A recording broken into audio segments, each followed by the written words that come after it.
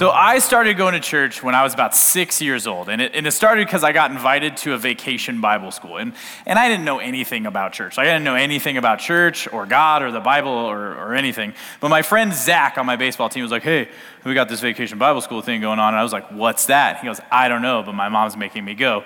Do you want to go with me?" And I was like, "Yeah, sure." And so when I told my mom about it, my mom got really, really excited. Like, you know when your mom gets like too excited? And it makes you like, "Why are you so excited about me going to that?" And then she's like, "Well," she kind of senses your weirdness about it. And she's like, "Well, we'll see if we can. We'll check our schedule. We'll see what we can do." All I knew about church is that my mom was really, really stoked that I was going to go. But I didn't know anything about it. So there I was at this vacation Bible school with my friend Zach, sitting there, not knowing what's going on. And honestly, I don't even remember like what we went over or what the theme was. It could have been sports themed or gladiator or superhero. I don't know. It was a long, long time ago. And so all I do remember about it is that was the first time I'd ever gone to church. That was the first time I'd ever heard about God. And that was when I got saved. That was the first time I had ever met Jesus. And from that point on, my mom started taking us to church. And, every Sunday after that. And it set me on this path that I had no idea that I was going to be on. I had no idea where God was going to take me today. Because like most of you, I grew up in church. That was my start, and I grew up in church. But there was this problem. I was there every Sunday. I went to youth group like you guys are doing. I served in the children's ministry. I was there all the time. I was one of the core kids. But I was also living a double life. I was also one of those kids, like everybody knows one. Like you're like at church every week, but when at school you're like cussing and, you're doing things you should not do. And so I was that kid. And so right around high school, emo music was very popular when I went to high school. It might date me a little bit, but I had black hair. And I wore girl jeans because they didn't make skinny jeans for guys yet. And so you wore girl jeans so you could have skinny jeans. And so that was me. I was really into, Panic at the Disco, all that. And so I had like a really like sad boy, like thing going, you know what I mean? We don't exist in the wild anymore, so it's kind of hard to know what I'm talking about. But about this time, like late middle school, early high school, I got put on this steroid for asthma and allergies. And you're like, "What are you talking about, Sean?" I'm going somewhere.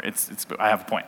And so I get put on this stuff, and one of the side effects is that it causes depression, and it can cause a hormone imbalance in your brain, and that happened to me. And so right about then, my hormones got all jacked. I actually had to start shaving in 7th grade, believe it or not, because of this, which explains this. But anyway, so I'm on this medication, and right at that time, my parents split up. My parents decided that they needed some time apart, so my dad moved out, and we had that typical normal family, we always went on vacations. My dad played golf every weekend. We were in Boy Scouts. We played sports, my brother and I, and we nothing seemed wrong. Nothing seemed wrong on the surface, but that wasn't the truth. And so everything around me was crumbling in. And so mix that with this medicine that's messing with my brain, I spiraled out of control. And all of a sudden, I'm very depressed, I'm very sad, and I'm stuck in this emotional turmoil fueled by threat of divorce, My Chemical Romance, and asthma medication. And I didn't know what to do. I didn't know what to do or who to talk to because, I was going to church, but like I said, I was living a double life. And all this bad, awkward stuff was happening to me, and I was really struggling and wrestling with doubt and questioning. And, how could God let me live in a house like that where everybody pretends to be okay, but nothing's okay?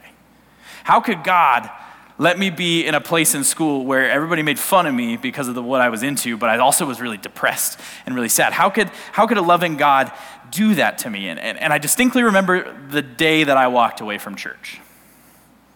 I was about 15 years old, and I was there on a Sunday morning, and I was already not into it. I was not believing, really, really struggling.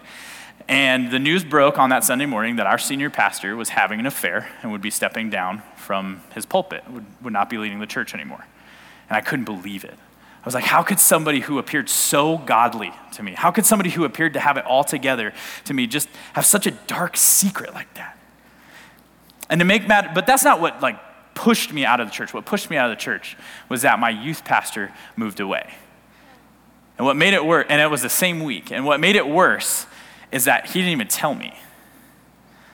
I got it through a MySpace message from a friend saying that he announced during youth group that he was moving away. So I never even heard it from him. And this is not just I knew him in passing or whatever. Like, I was at his house all the time. Like, he prayed with me through my parents' rough spot. This was my guy. He taught me so many life lessons, and he was just gone. Just gone. So was I. If the church was going to treat me like that, I didn't want anything to do with it. In fact, I was going to walk in the opposite direction of the church, and that's what I did. It pushed me away. I was crushed, and I was so betrayed. How could somebody just leave me like that? So I started to harden and get angry. I started to build up walls, and I started to go from sad emo music to angry death metal. And I just was so angry. I was so angry at everyone, and so I decided everybody was against me. It was me versus the world. So before anybody got me, I was going to get them. And so I started to get angry. And with all this anger, there was pain, and there was insecurity, and there was pride, and there was depression, and I was still all messed up from my meds, and my parents were still not doing great. And so I can't take it anymore, and so I have to numb. I have to get away from what's bothering me, and so I start to drink. I was about 16 years old when I started to drink. I started to smoke weed. And I was so angry. And I had so much pain and so much just rage and aggression in me. I had to get rid of it. And so I went further and further into anger and depression, insecurity and anger and pride, and the longing for approval from someone. So I started bullying people. I figured if they're going to reject me, I'm going to reject them first. If they're going to come at me, I'm going to come at them first. I'm going to build this persona that I'm this big, tough, strong guy who listens to heavy metal, and I'm not to be trifled with. I'm not to be messed with. I left high school with a really bad attitude and a really bad drinking problem. I graduated with a drinking problem. That's not okay. And I know you go to college and everybody's like, oh, party time. No, this was beyond that. This was not like your typical lost person. This was a problem. And so I got out of Junction as fast as I could. I graduated high school and I was like, I have to get out of here. So I moved to Fort Lewis College, which is in Durango. And so I went to school for music. It was the one thing I had. It was the one thing I felt like I was good at. It was the one thing that I was confident in. It was the one thing that I knew I could control. And so I get to classes, it's the first day of class, and I have to take this music theory placement test to see just how much I knew. And I scored so low on the test that I had to take remedial theory classes, which basically means here's the bottom, this is what we expect of you to come in, you're down here. Crushed. And not to mention, I thought I was already a pretty good musician. I thought I'd walk in and I'd kind of own the place a little bit, because that's how it was for me in high school. I was really arrogant, and so I didn't, I never checked myself. I never had any humility. I just thought I was the best there was. And so I walked into this college, which, newsflash, people who play music in college are really good at it. I walk in, and I try out for every band that I could, and I got into none of them except for one, which is the one that they let everybody in. A dog with a kazoo could have gotten into this band. So the one thing I had, the one thing I thought I was good at, crumbled before me again. I was devastated. So like we knew already, I already had a drinking problem, so I had more pain, so what did I do? I started drinking more. I started drinking more. I quit going to classes that weren't music related, and the classes I did go to, I went drunk. It got so bad that I would wake up and I would start drinking. I would drink all day long. And then I'd get home from classes or work, and I'd start drinking again. I'd drink until I passed out. Then I'd wake up the next day, and I'd do it again, and again, and again. I couldn't stand to be me anymore. So I did everything I could to escape myself. I flunked out of school, and I had to come home, because that kind of lifestyle is not sustainable. Another failure, and I have to come home. And I didn't leave on good terms either. When I left Grand Junction, I was burning down the city as I walked out. So I had to come home to embarrassment and failure all over again. And I just, it wasn't great. I found myself in a dead-end job. I was washing cars for a living, trying to pay rent, all the while just drinking myself more and more and more into a hole. And it got to the point where I recognized I can't do this anymore. I was running around with a really rough crowd, and I basically had to decide I was either going to walk away from them or I was going to be in a gang. So I walked away. I decided I was going to go give music school another shot. I was going to go back to Durango, and I was going to turn it around this time. So I go back, I'm on academic probation, and I actually try this time. I try. I give it my best effort, and I get better grades, and I start practicing my instrument, but all the while I'm still angry, and I'm still churning, and I'm still in pain. And I got to the point where I was more drunk than I wasn't. And worse, I got to the point where I was beyond angry. I just felt nothing. The only thing I felt was withdrawals for alcohol and withdrawals for affection. I had nothing and no one. I ended up failing out again. I had to move back home again. I felt so worthless. How could I let this happen again? And so I'm driving home with all my stuff in my car, my tail between my legs, my dreams dead, and I'm driving and I'm drunk.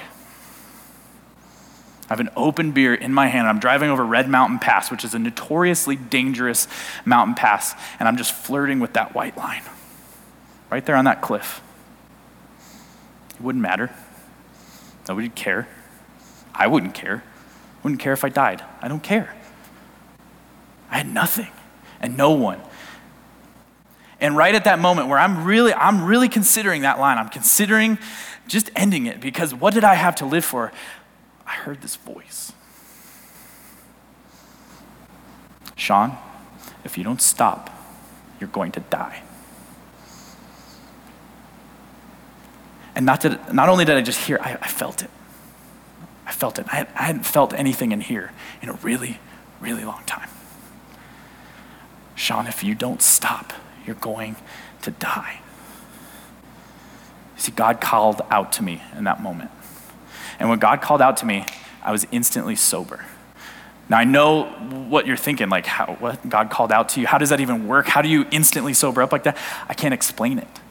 I don't know the science behind it. I don't know what happened. All I know is I was going to careen off that cliff, either figuratively or literally. And God called me out and rescued me right there. I didn't know what to do. So when I got home, I did the first thing I thought to do, and I poured out every bit of alcohol I had, and I didn't know what to do. And my girlfriend at the time was like, "Hey, let's go to church tomorrow." And I was like, "Well, that seems like a pretty good idea considering what just happened." And so I go to church the next day, this church. And when I went, I couldn't stop crying. I was so ashamed of who I'd become. What happened to that 6-year-old?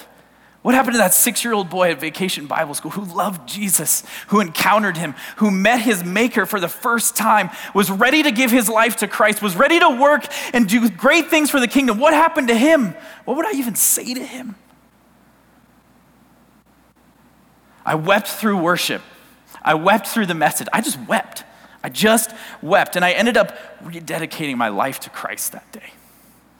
And I think a lot about this story. I think about it a lot because I think about how God had a plan for me from the beginning, and how as fast and as hard as I tried to run away from him, he still was chasing me. But mostly I think about that day at Vacation Bible School. And I think about how if Zach hadn't invited me to church that day, I probably would have never gone.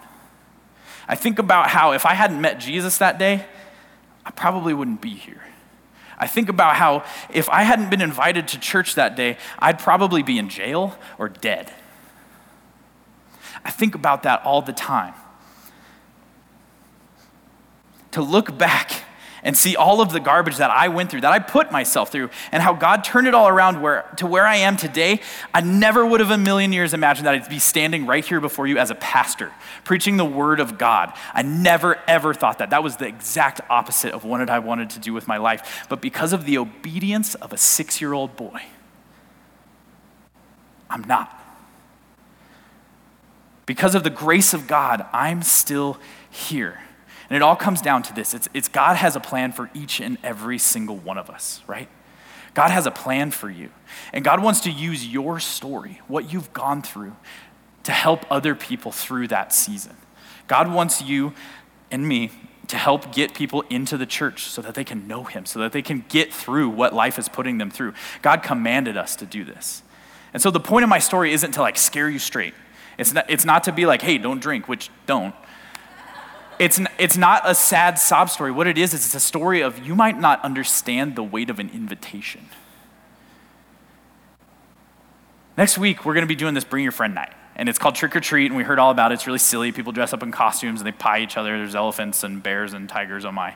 And it seems just like a really fun event, but it isn't. It's so much more than that. And so what it is it's an opportunity for you to bring somebody to church so that they can meet Jesus, so they don't have to go down the path that I did, so that they don't have to endure that life alone, so that they don't have to suffer and be filled with pain and anger without any hope.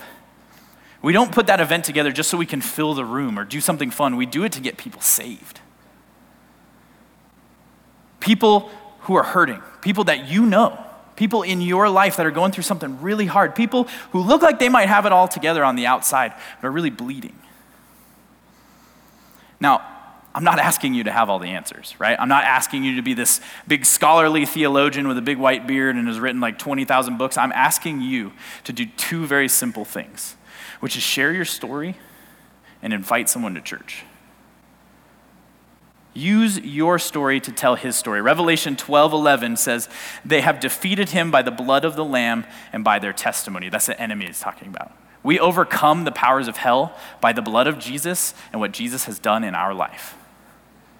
Use your story to tell his story, because your story carries weight. Do you know that?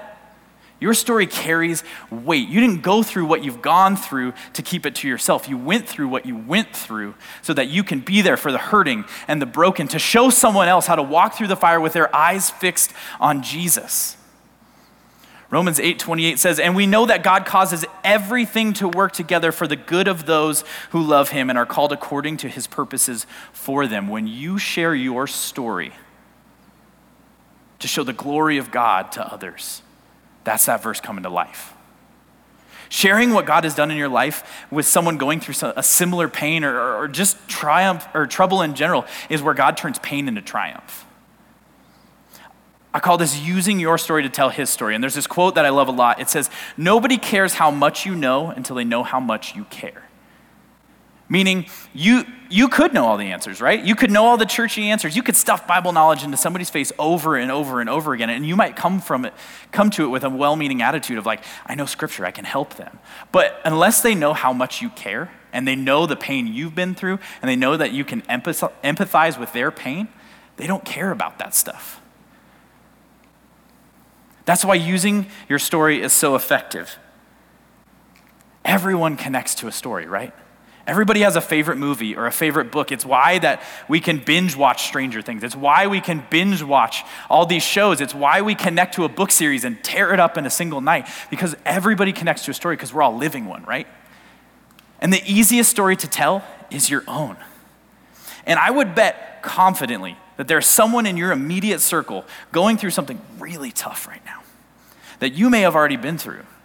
Or even if you haven't been through, the fact that you've gone through a hardship, God moving in your life, no matter the circumstances, always brings hope. It doesn't matter what the hardship is. If somebody sees that you went through something tough and you made it through the other side because of God, that's going to spark hope every single time. And it's always because of your vulnerability. Our God is in the business of redemption. It's in his nature. Sure, it can be scary. It can be uncomfortable, right? Sharing your faith, talking about Jesus in school isn't easy, right? It's not easy to do this, but would you rather be nervous and share your story and someone gets saved? Or would you give into your fears and miss out on sharing the gospel with somebody?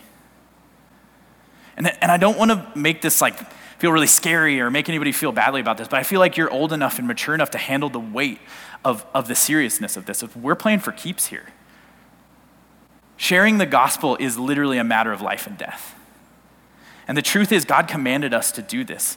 Matthew 28:18 says, Jesus came and told the disciples, I have been given all authority in heaven and on earth. Therefore, go and make disciples of all nations, baptizing them in the name of the Father and the Son and the Holy Spirit. Teach these new disciples to obey all the commands I have given you, and be sure of this, I am with you always, even to the end of the age. This section in Matthew is called the Great Commission. So God is commissioning us to do this thing. And what I love about that last bit, and I am with you always, even to the end of the age, is that shows it's a co-mission. Jesus is working with us in this. It's not up to us. Saving people is not our job. What God asks for us to do is to share our story, is to invite somebody. It's a co-mission, and God wants to work with you in it. God will provide the opportunities and the favor. All we have to do is be obedient. And hear me, like, we've all blown it in this area, right? Everybody's had that opportunity. Everybody's froze up because it's weird. But God wants to partner with us in this, right? And if God is with us, who can be against us? So use your story to tell his story. And the next point is just simply invite someone. It's so easy to invite somebody, especially when we do these events like Trick or Treat. You just be like, hey, do you want to go to my church and potentially win a bunch of gift cards to like Chick-fil-A, Taco Bell, maybe some candy, maybe some coffee? All you have to do is come with me, and then a pastor might throw some glitter at you. It's like a super easy invite to get somebody here. That's why we do it. It's so easy to get people into church. Did you know that 50% of America does not have a church? 50% of America does not have a church home. That means they don't have 4640, they don't have Fellowship Church, they don't have the support system and the people praying for them and the love that we have for everybody inside our church walls here.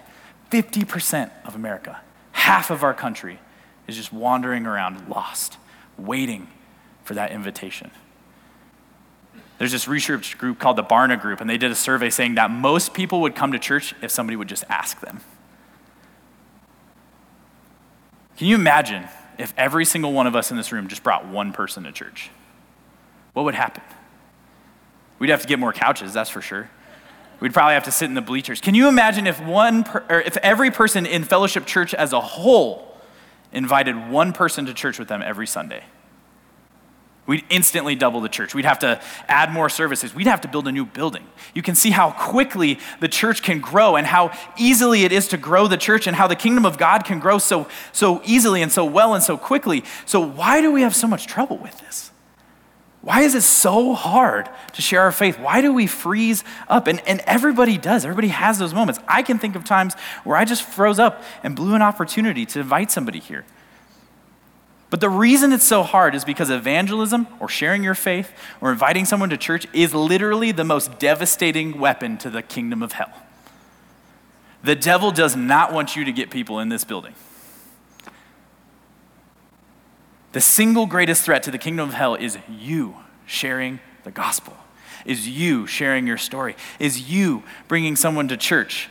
That's why we experience rejection. That's why we experience all these things when we're speaking about Jesus and telling our story. Like, for instance, this one time, Pastor Will and I went to the mall to go share Jesus with people. And it was my first time ever doing this with strangers, and so I was really uncomfortable, really nervous, and we're walking around the food court and we're praying. I'm like, God, show me this person. Show me who you want me to pray for. Show me who you want me to share you with. And I look up, and there's this dude at one of those kiosks, and he's selling those TENS units, which they make your muscles do this. And we're like walking by, and I felt God like nudge me towards him, and so we're walking by, and he goes, hey, do you guys want to give these a shot? And I was like, yeah, I'll give that a shot if you listen to what I have to say afterwards. Which, looking back, is like really not a great way to start that conversation, because it's like instantly like, what?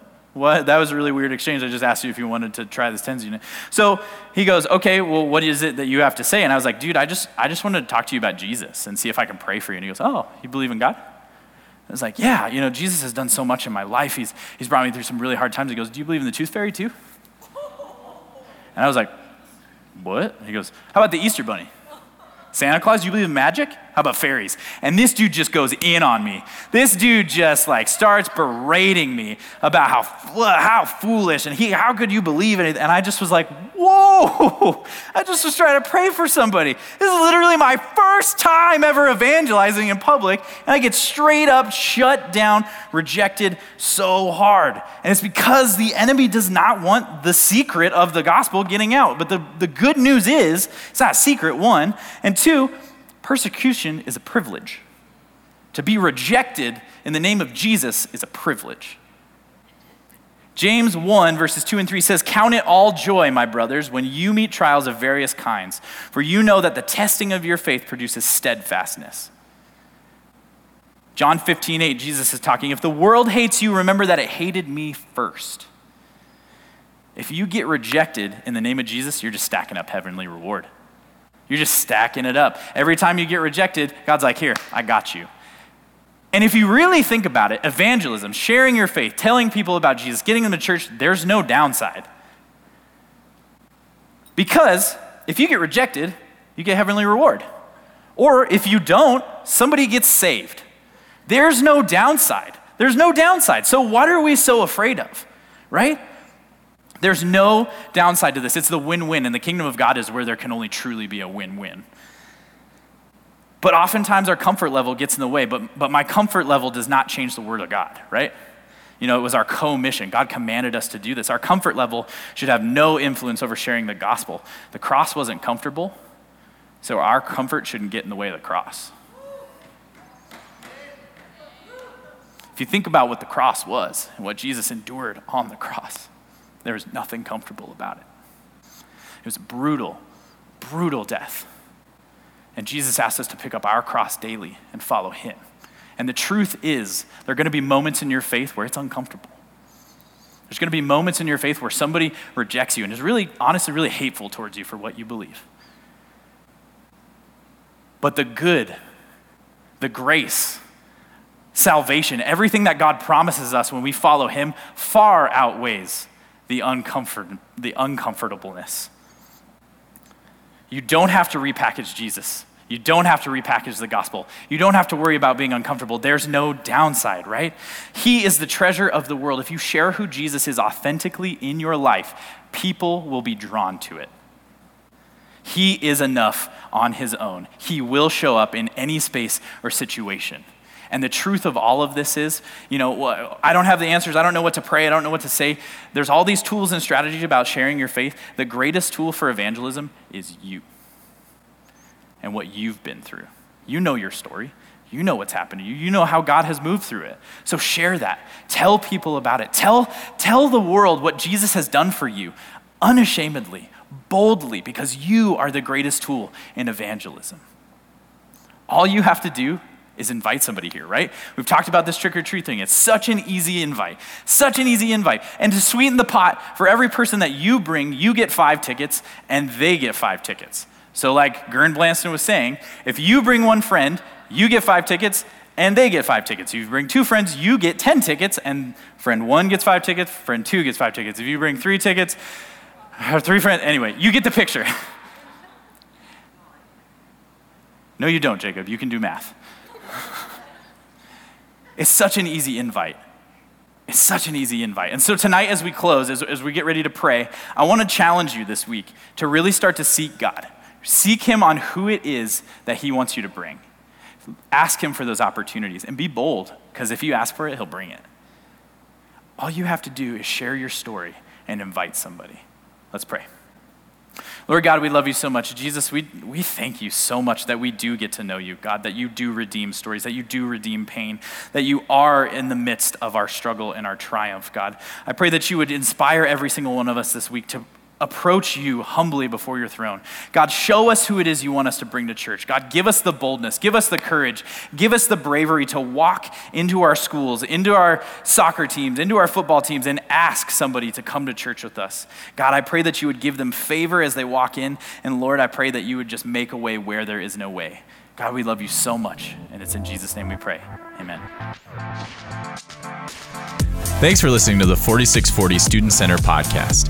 For more information on what's happening in 4640, you can check us out on social media and at our website, 4640gj.com. Service times are Tuesday and Wednesday nights. Hope to see you there.